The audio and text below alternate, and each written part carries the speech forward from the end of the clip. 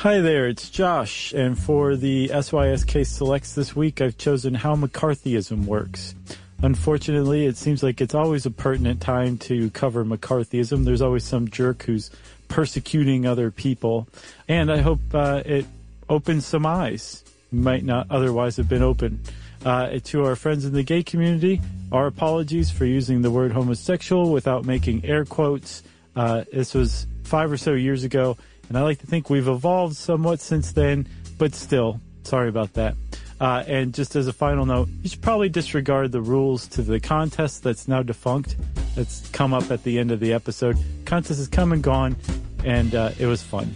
So enjoy the Stuff You Should Know Selects.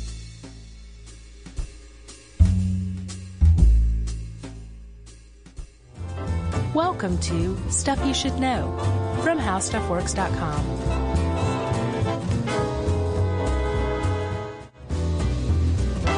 The dream police, they get me out of my bed.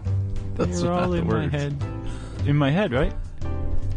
The dream police, they live inside of my head. Okay. Well, come to me in my bed. Okay, thank you. I'm so glad you're here, Mr. 40-year-old guy. Hey, and welcome to the podcast. I'm Josh, and that is Chuck Bryant. Is that how we're starting? Yeah. All right. And since we started off with Dream Police, you know that this is Stuff You Should Know. And you actually now know more about the Dream Police than you did before, I'll wager. Yeah, that's one of my Halloween costume goals one day, is to dress up as a dream policeman.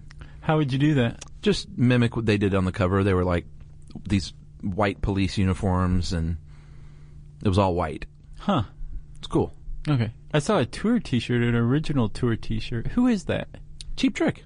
Oh, is it? Yeah. No, I didn't know that. That was my very first concert. Nice. Mm-hmm. Was it the Dream Police tour? No, I'm not that old. Okay. It's the one-on-one tour. So, I'm Josh. That's Chuck, Charles W. Chuck Bryant, and this is the weirdest intro we've ever done. Yeah. Hands down. But we're here. We've started. How Stuff Works can only afford so much tape, so we can't go back and record over this. Nope. So we're just going to plug ahead. All right. You ready? I'm ready. Chuck. Josh. We talked about Cheap Trick, but have you ever heard of another band called the Dixie Chicks? Indeed. You have? Uh-huh, sure. So you may remember that back in 2003, and I believe March of 2003, apparently like 10 days before the U.S. invaded Iraq, but when everybody knew that the U.S. was about to invade Iraq, the Dixie Chicks had a concert in London. Yeah. And on stage, the lead singer, whose name escapes me at the moment. Natalie, I believe. Okay, Natalie. She basically came out and said that they opposed the war, and that they opposed the violence, and that here was the kicker, that they're ashamed that the President of the United States is from Texas. Dixie Chicks are also from Texas. Right. But they were saying they're ashamed of the president, right? Yeah, I remember that. This is in London, and they still did not have an easy time of it.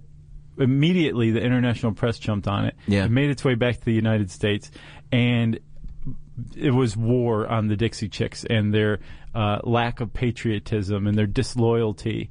People held demonstrations where they burned their CDs and T-shirts and stuff. Ultimately, there was a radio group called Clearwater, I believe, that refused to give them any radio play. And it was pretty rough going for them. They couldn't get any work or anything like that for several years. And I was looking for something to intro this episode on McCarthyism with. There you go. That is New McCarthyism. Yeah, they were blacklisted.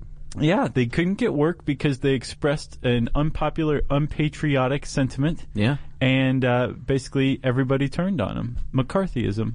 Almost hysterically, one could say, they were turned on. Yeah. Very good. But they're back, baby. The Dixie Chicks are back and better than ever. Are they?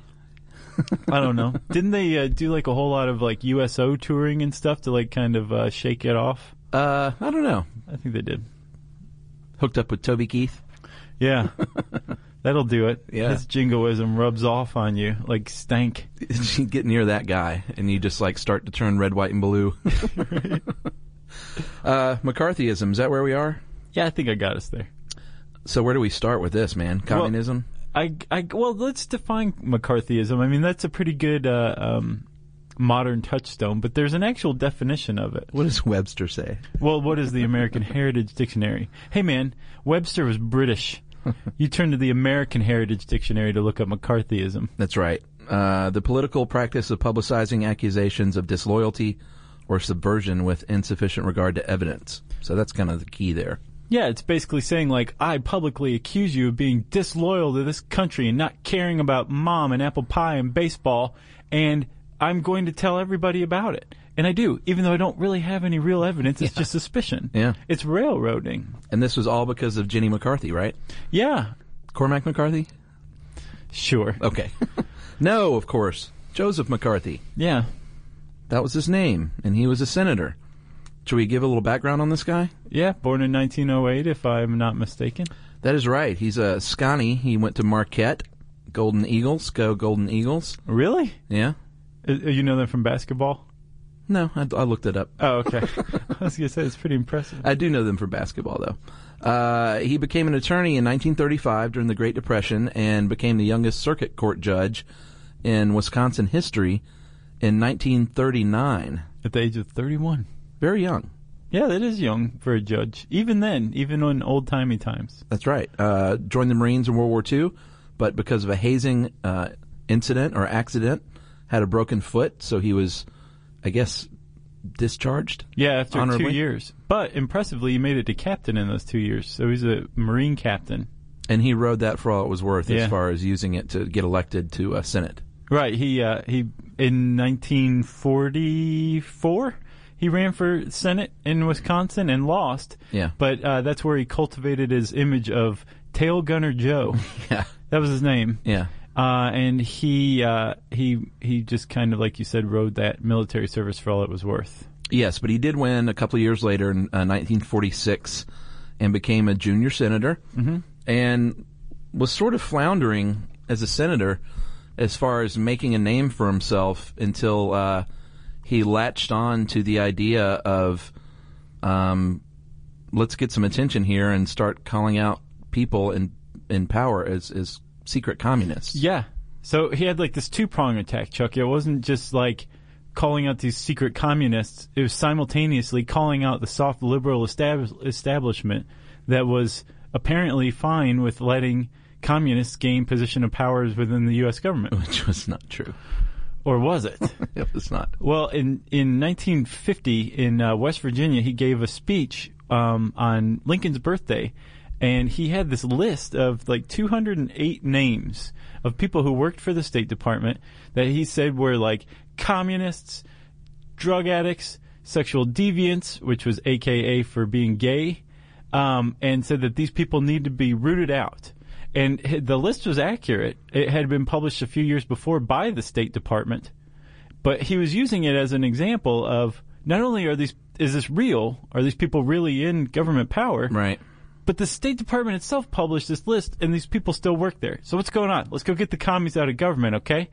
And almost immediately, this fervor, this anti-communist fervor that had just been kind of slumbering and was there and taking shape. Right. It was plenty there. People didn't like the communists in the U.S. before McCarthy. That's right. But McCarthy came and added a level of jingoism to it that just completely created this anti-communist hysteria in America. Yeah, there's a little bit of, I don't know about controversy, but back and forth about how many people are on this list. Initially, he said 205, but then when he submitted the speech formally to Truman the next day, or I think 2 days later, it was 57 names. Right. And so it's kind of gone back and forth over the years on whether it was 205 or 57. So I think the original list that he got his hands on and was unedited was 205, but possibly there was just 57 communists on the list and the rest were drug addicts or alcoholics or whatever. Oh, okay. The irony is, Chuck, that had he been screened by that State Department test, he probably would have been on the list himself because he was a pronounced alcoholic. Joe McCarthy was. And, did you know this? He was apparently gay. I've heard that, but there's been no proof of that. No, it is conjecture. But there's conjecture that not only was he gay, and there was rumor back in the 50s But yeah. not only is there conjecture that he was gay, but that his top aide, Roy Cohn, and Roy Cohn's top aide, David Shine, were gay as well. Well, I think Cohn was... Was he definitely gay? Yeah. Okay. I mean, he died of AIDS in the 80s. Not that that means you're gay. No. But I think he was known to be gay. Okay. Well, that one was lost on me. Of course, what's his name, too? J. Edgar. Well, yeah. So it was a weird time. Yeah, there's a lot of homosexuals persecuting other homosexuals. Yeah, using seemingly. public office for that. Allegedly. Well, I'm curious then. I mean, is McCarthy just gay by association because Roy Cohn was? I don't know. I think it was just never proven. Like, he dated two of the Kennedy girls and was married later on. Well, he got married. Yeah, he got married in 1952, right after the first public accusation that he was gay was published in a column. That's usually so he turned around and married his secretary, and then they adopted a 5-week-old. That's kind of the formula, isn't it? I guess so. Like, oh no, I'm in love with my secretary. Right. Look, watch this. Mwah. So whether he was or whether he wasn't is kind of irrelevant, but it's fun to talk about. Yeah. Or is it irrelevant? Well, though? no, it's not. Of course not. Okay. All right. Stuff you should know.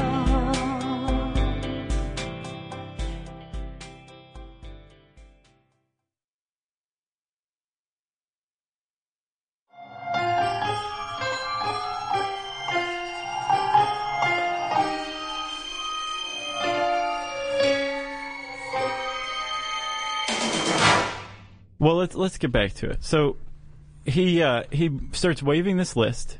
The list is out there. He's got proof that the government's turning its back on known communists who work in its own ranks, and America starts just going crazy. Well, yeah, and it's important to know what's going on here at the time. This is the second Red Scare. Mm-hmm. The first one was during World War I and after, and it was pretty brutal. Yeah, like jailing people, deporting people with not much evidence. This was the second one, and at the time, a couple of things had happened that preceded a speech. China had just been taken over a couple of months earlier by communists. Chairman Mao. Very big deal. The Soviet had just exploded their first atomic bomb. Thanks to the Rosenbergs. We'll get to that too. And leaders of the Communist Party of the United States, which I think they maxed out at about 75,000 members at a certain point, which is a lot of people. Respectable. They had been convicted of conspiring to overthrow the government. So people were ready for this speech. It was like just the icing on the cake for this fervor. Right, and I think something that's often overlooked, because all of the blame for this hysteria, if you can call it that even these days, is laid at the feet of Joe McCarthy. But he was definitely building upon, like you say, something that was already there. There was the Sedition Act, the Espionage Act, the Alien Registration Act. Yeah. All these were acts that were passed by the U.S. government in response to fear of communists, and he figured out how to use them to his advantage to root communists out of the country, basically. And to make a name for himself. Well, that was part of it as well, for sure. That might have been a big part of it. His big problem was that it's not illegal to be a communist in the United States. Sure it is. It's not, though. It is illegal, thanks to the Alien Registration Act, to even abet, to basically sit by and let somebody try to overthrow the government. Yeah. And that's what they used to arrest the leaders of the Communist Party of the United States. Subversion. Yeah. Yep. That's what he was trying to get everybody on. So basically, he would bring you in front of his congressional committee and just give you the business, basically say admit it. Yeah, and the other thing, too, though, is like he was immediately almost attacked by both political parties for this speech. It wasn't like the president was rallying around McCarthy. He didn't get along with Truman or Eisenhower. No, Truman was one of his great detractors. Yeah. Eisenhower was a supporter at first, but as we'll see, changed sides. Ooh. I know. But yeah, he found Truman to be a little too soft on communists, even though Truman was the one who made sure the Alien Registration Act got passed. It was a weird time. Yeah, it really was. So should we talk about the Rosenberg, since you've lobbed that out there? I have. Julius and Ethel Rosenberg very famously were executed, only Americans ever to be executed for espionage. In the Cold War. period, right? No? No, I think the Civil War had plenty of people executed for espionage. They hung people left and right back then. And they were in fact communists. They were known communists and pled the Fifth, which a lot of people did, which ended up biting them all on their collective tuchuses. Yeah. Because that was tantamount to a lot of people as a guilty plea. Right, and of course the Fifth Amendment gives you the right to not testify on your own behalf. To incriminate yourself? Isn't that right? Yeah, to protect against self-incrimination. Right. The problem is I think even today a lot of people say, well, what do you have to incriminate yourself about? If you don't want to say anything, doesn't that mean you have something to hide? You're guilty. Right. And that was huge during the McCarthy trials. That if you pled the Fifth, you were basically saying, like, I'm not admitting to being guilty, and everybody said it's guilty. That's true. Yeah. But, however, the Rosenbergs, it has been found through the Venona transcripts. Yeah. And those were where they were secret Russian taped recordings that were decoded In the 40s. in the 40s. But held on to until what, the 2000s? 1995 is when they were released and made public. So now that the Venona transcripts are out, we know that Ethel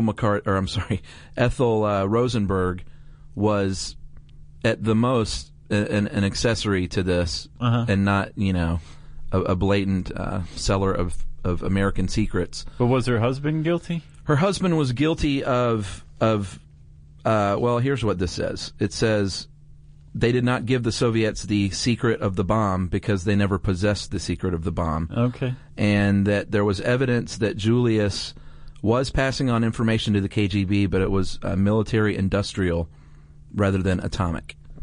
Well, selling out Boeing. So it's not like they were like, yay, that's great. They were just working with the KGB on other things.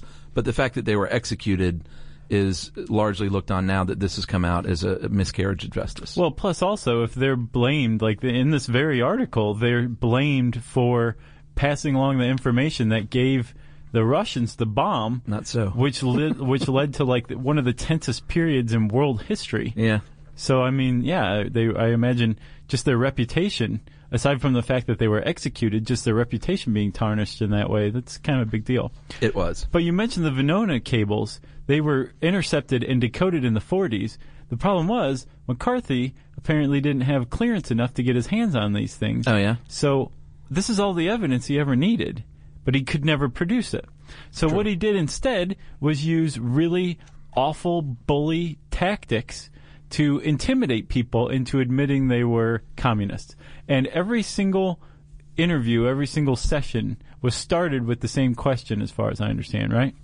Yeah, are you now or have you ever been? I don't even have it in front of me. What was it? It is, are you now or have you ever been a member of the Communist Party of the United States? Right. That's how I thought you were going to open the show, by the way. No, I was going to talk about the Dream Police and the Dixie Chicks. How did you not see that coming? I don't know. He did all this, it should be known, from the seat as the chairman of the Senate Committee on Government Operations, which increased his level of power, but I think initially he was given that position to sort of say, here, just go play in that sandbox. Like, Yeah. I don't think they realized what power it gave him at the time. He was very smart. He knew what he was doing. But this was not HUAC. No, and let's talk about HUAC, the House Un-American Activities Committee. Yes. First established in 1937. Yeah. And it was established to investigate things like espionage, subversion, that kind of thing, including stuff by communists. But it also originally investigated subversion by the right and the left. Yeah. And it was the House, and he was a senator. Oh, yeah. So that's why a lot of people, I think, still or think that he was the chairman of HUAC, but that's not the case. Well, how did he use it then? I think they worked in concert. Okay. That's the best I could figure out. And I was looking at that. I was like, well, why is it always talking about HUAC? Because they were involved in the blacklist of Hollywood. Right. But he was heading up that thing, so. So I guess maybe it was just kind of hand in hand, like you say, working in concert, because the blacklist of Hollywood happened 3 years before he even gave his speech in West Virginia. Oh, is that when it started? Yeah. Well, There you have it. the HUAC, the House Un-American Activities Committee, was started in 1937 by, like I said, they investigated the right and the left, but they never investigated the Klan. Because apparently the three guys who were in power of the HUAC were all Klan sympathizers, if not members. Wow. So the Klan never got investigated, but everybody else did, including the communists. And there was already sniffed out as just a really insincere political tool. That's how it was being used. And there was a guy who was the head of the Progressives, and he basically said, you guys are using this committee as a way to wrap the flag over your grease-stained togas. And you never have to explain your vote, because all you can do, you can oppose anything. You can oppose labor unions. Right. You can oppose the farmer. You can oppose anything you want and never have to answer for it, because you just say that you're fighting the communists. And Yeah, well, the labor unions was a big part of the first Red Scare. Yeah. Was the rise of the labor unions and all these strikes going on, and people are like, well, the labor parties, they're communists. Right, exactly. But that's how it happens. Like, basically, they say that Labor Party, communism, same thing. The American public doesn't put too much thought into it, buys it, and now, still to this day, people compare the two. Yeah. It's sad. It is. It's left an indelible mark, you could say. It has. And like you said, he was an intimidator, threatened prison, no evidence or very little evidence, and he would attack people, release names publicly, and ruin people's lives without any recourse, except that in 1957 the Supreme Court ruled that constitutional rights of witnesses were guaranteed during a congressional investigation, even though it's not court. Right. So they got a law in the books, thankfully. Thanks to him. Yeah. Yeah, apparently McCarthy's big problem was he had good information, just no evidence. Like, he got all of his information from the FBI, Right. from Hoover's FBI, but it was basically just hearsay and conjecture that was right. There was just no evidence to back it up. So, yeah, he just used to try to beat people over the head and intimidate them into agreeing, and it worked a lot of times. Oh, yeah. It had worked before, too, when Hollywood was blacklisted. Do you want to talk about Hollywood? Yeah, let's do it. This is the most interesting part to me as a movie guy. So we were talking about how there was this blacklist that was created. There's an official version, as I understand, right? An official blacklist? Is there, or was it all unofficial? No. I mean, like 320 people were on it, but there's some, like Orson Welles was supposedly on it, and Charlie Chaplin, but I don't think that was proven. Or maybe I'm wrong. I couldn't find. I found a list of people, but I don't know if there was an official list passed around. There probably was. So basically, there was a pamphlet called Red Channels, and it was put together by some FBI guys and a producer in Hollywood, a right-leaning producer. And it was a blacklist. It was basically the blacklist. And it was distributed to everybody in the entertainment industry. And basically, if your name was on there, to get work, you had to go appear before the House Un-American Activities Committee or McCarthy and clear your name. And then you could get work again. Or name names. Name names. And a lot of people did, like Lee J. Cobb, great actor in 12 Angry Men. He named names. He apparently put up a heck of a fight for a while and then finally said, like, my family's starving and I thought about it. I'm not willing to die for this, so here's some names. And then he named some names, and some of those people would name some more names, and people were naming names. Other people were going to Europe. Like Chet Baker, he was on the list because he was gay, as far as I understand. So he went to Europe and never came back to the U.S., I believe. Yeah, Chaplin went overseas to get work, too. Elia Kazan, very famously named names, legendary director of On the Waterfront, named 8 names of people that were already known to be communists. So that was his reasoning was, I got to save my career. I'm not willing to go down for this. They already know these people, so I'm just going to name those 8. Yeah. And he was, did you watch the Oscars in 2002 when he got his honorary award? It was divisive, to say the least. They brought him out there. I think Scorsese and De Niro brought him out, and they showed reaction shots of the crowd, some people standing and cheering, and then, like, Ed Harris and Amy Madigan, like, sitting there scowling, and, like, Nick Nolte sitting on his hands. Yeah, you don't want to tick off Amy Madigan. I bet she's mean. Yeah. But, so yeah, that was really divisive. Before the blacklist, though, or I don't know if it was before the blacklist, but the Hollywood 10 were very famous because they were 10 screenwriters. I think 9 of the 10 were screenwriters. One was a director. But they always pick on the writers, it seems like. Yeah. But they were questioned by McCarthy and said, we're not cooperating. We're going to claim our First Amendment right to free speech. And 8 were sentenced to a year in prison. 2 received 6-month sentences, and out of the blacklist, and that was the Waldorf Statement, very famously was issued. The head of the MPAA met with basically the member of every major Hollywood studio behind closed doors, developed their blacklist, released the Waldorf Statement because it was at the Waldorf Astoria, and said, these people aren't going to work again. And here are their names. Wow. And I think only at the end, out of the 300 and something, only about 10% ever worked again. It's so sad. Burgess Meredith, he was on the list. He worked again. He was great in Batman. In the Rocky movies. Oh, yeah, that too. Oh, and Batman. Yeah, remember the Penguin. Zero Mostel, he was on there. He was great in The Producers. Pete Seeger. He was... folk singer. Yeah.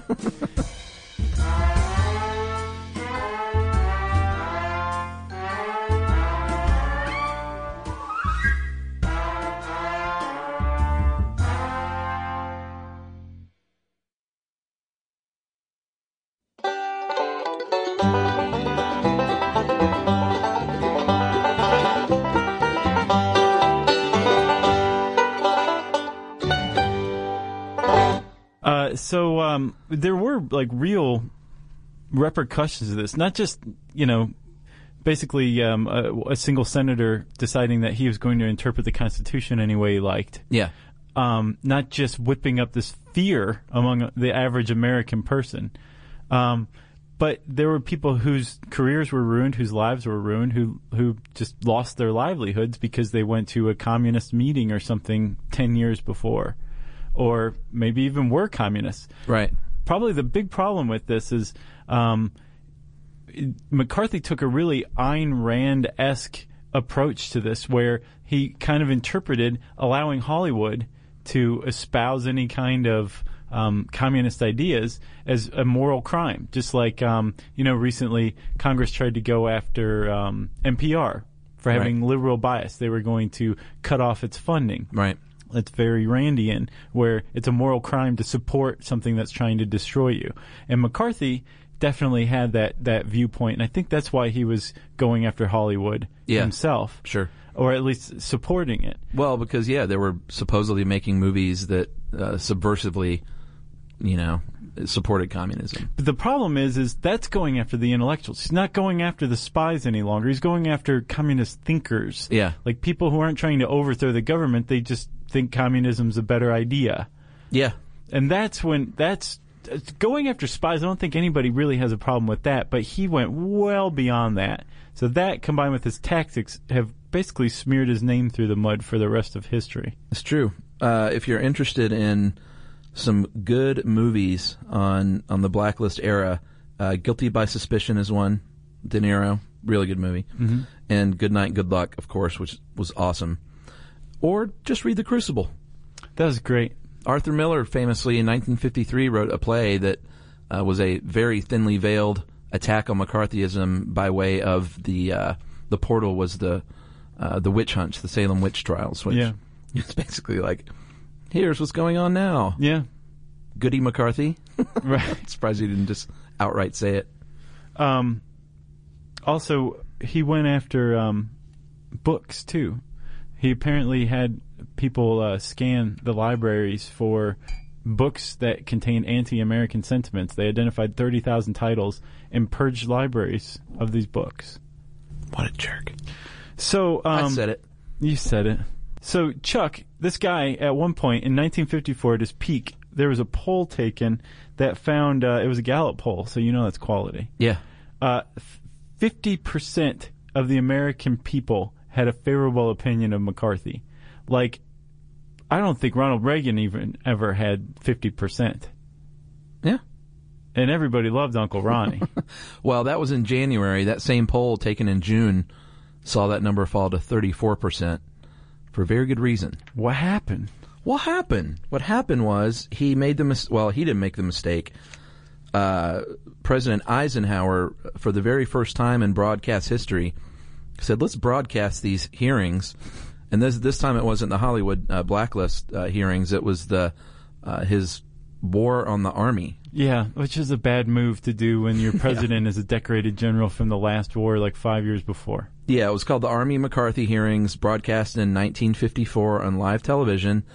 And after somewhat of a mundane start to the hearings, he started accusing very heavily decorated and respected Army officers of not being fit to wear the uniform. He told Brigadier General Ralph Zwicker, he compared him mentally to a 5-year-old, and said he was a disgrace to the uniform. Oh my God. And then everyone watching this on TV was like, wait a minute, man. This is what he's been doing? This guy is a total jerk. Yeah, because before there were transcripts and there were minutes, but they were classified. Nobody I read. think. Yeah. Well, no, they weren't out. The media was also very sympathetic, so they were portraying everything in a real light. So basically, Eisenhower was like, I'm going to give you a little rope, and I think you'll go hang yourself with it. And he did. Yep.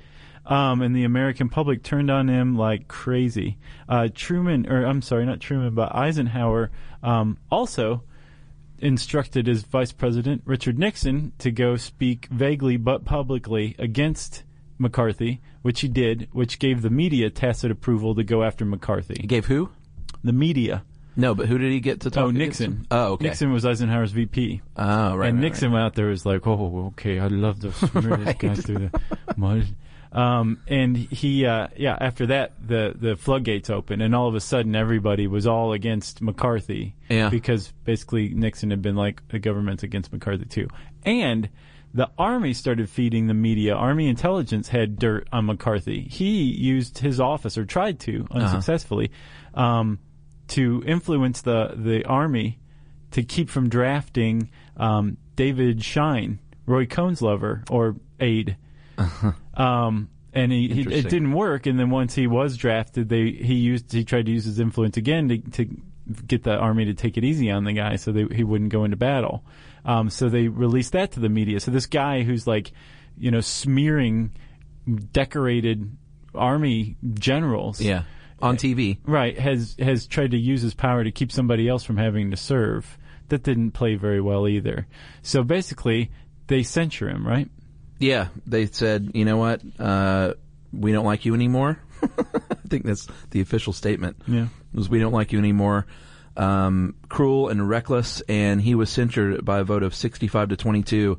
Originally in 1954, there were 46 charges of abuse of legislative power, but they reduced that to 2, or they only censured him on 2 because they didn't want to appear like they were big softies on communism. They were trying to strike the right balance of getting him out of there without looking like they're, commies themselves. Yeah.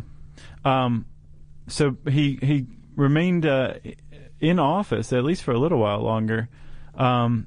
But at age 48, in 1957, he died of acute hepatitis from alcohol abuse. If you're 48 and you die from alcohol abuse, then... You've been drinking since you were 1.5. Yeah, he said, I read some biography bit that said that he, when he was on the wagon, that meant he just drank beer. Crazy. And didn't drink whiskey. Wow. So when he quit drinking, that meant he only drank beer. He was like Dennis Hopper in Hoosiers, except in the Senate. Very powerful. Wait, so he was like Ted Kennedy? Well, he was actually a friend of the Kennedys, which is weird because Kennedys were very liberal, obviously, but he was Catholic. He identified with the Kennedys because they were Catholic. Mm-hmm. Joseph Kennedy was big anti-communist, and he thought, hey, if I can help this guy get into office, then that will be a good road paved for other Catholics like my sons. Like my Johnny. My Teddy, and my Bobby. And my Bobby. And like I said earlier, he dated 2 of the daughters, supposedly, and, well, not supposedly, he did. I just don't know what went on those dates.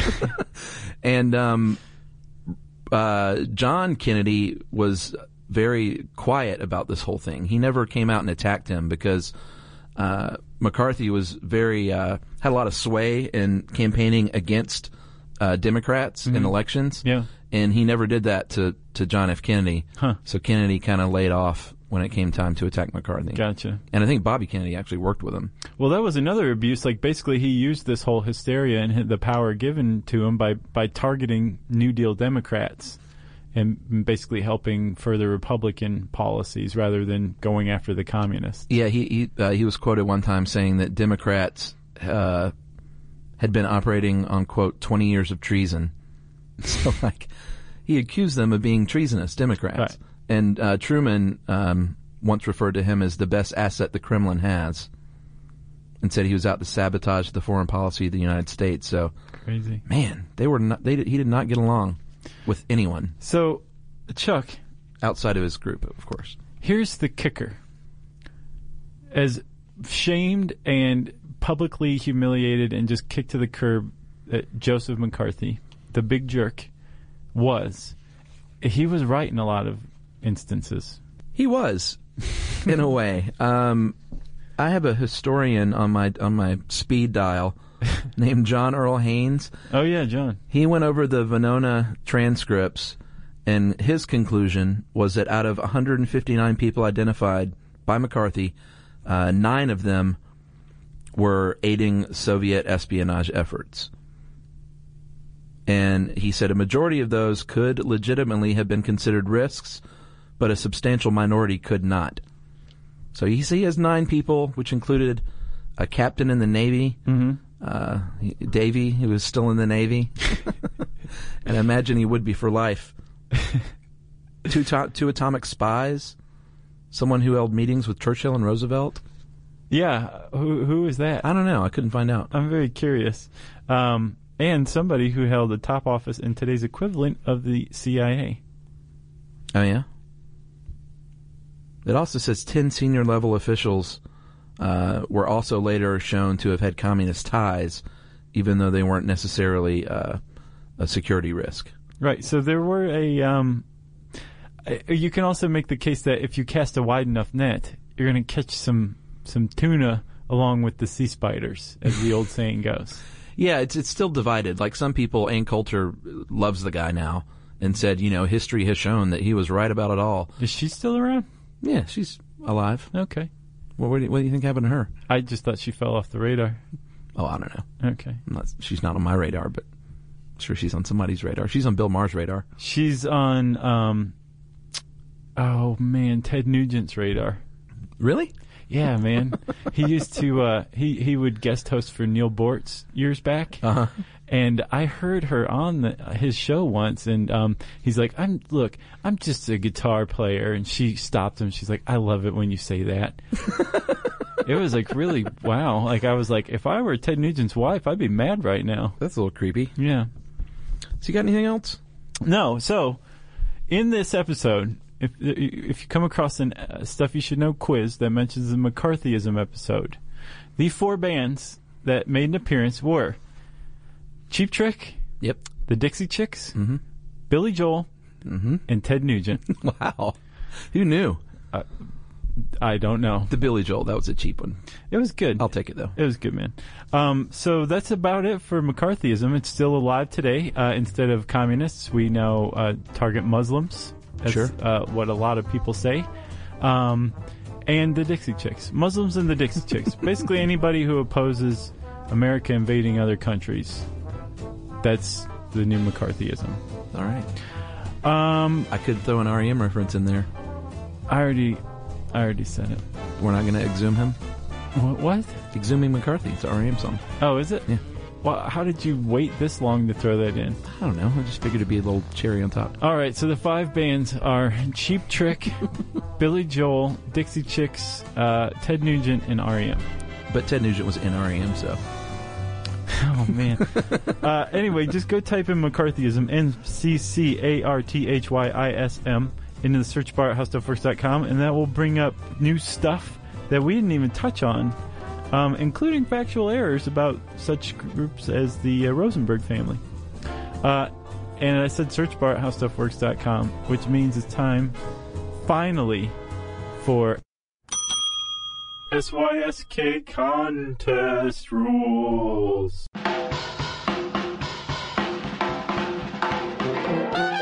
That's right, Josh. We are running a contest, our parent company Discovery Channel is, where you can come to Atlanta and come see the studio, have lunch with me and you and Jerry, and hang out a little bit. Yeah. And if you're interested in such a thing, I don't know why anyone would be, you can enter this contest. It runs through December 31st. Winners are announced the week of 1/1/2012. Yeah. Right at the new year, you get a little gift. That's a big gift. Grand prize, trip for one to Atlanta to go on an office and studio tour and have lunch with us. Includes hotel for one night, airfare up to $500, and an Amex gift card for travel incidentals. Which is nice. Yeah. $20 Amex gift card for the toothbrush you forgot. You know how much? I don't even know. No, I don't. You're the guy with the list of rules in your hand. And there is also a referrer prize. So if you're person A, you enter the contest. Wait, is it refer or referrer? Okay. If you're person A and you refer someone to the contest and they win, then you get a Kindle Fire. So person A has to click share. Person A and B have to both enter the contest. This is so complex. And person B wins the grand prize. Person A wins the Kindle Fire. I would rather win a Kindle Fire. You win the grand prize if you can explain what you just read. Right. And if you want to enter this contest, go to facebook.com/howstuffworks. Mm-hmm. Or is it howstuffworks.com? I think it's How Stuff Works. And go to the How Stuff Works fan page, not the Stuff You Should Know page. How Stuff Works fan page. You got to like it. Yep. And then enter it. It's right there on the page there, the front page. So you have to live in America. Yeah. And you have to be at least a semi-computer literate to get to this Facebook page and like it. Yeah. But other than that, it's wide open. It's your big chance, probably once in a lifetime chance, to know what Jerry smells like. Here's a spoiler. She smells very pleasantly. She does. So if you want to do that, go do that. And if you want to get in touch with us via Twitter... You want them to call you on Twitter? Via Twitter? Yes. Weird. You can look us up. It's our handle is at SYSK Podcast. You can visit our Facebook page too while you're on Facebook. Go to facebook.com/stuffyoushouldknow. And you can also send us a good old-fashioned email to stuffpodcast@howstuffworks.com.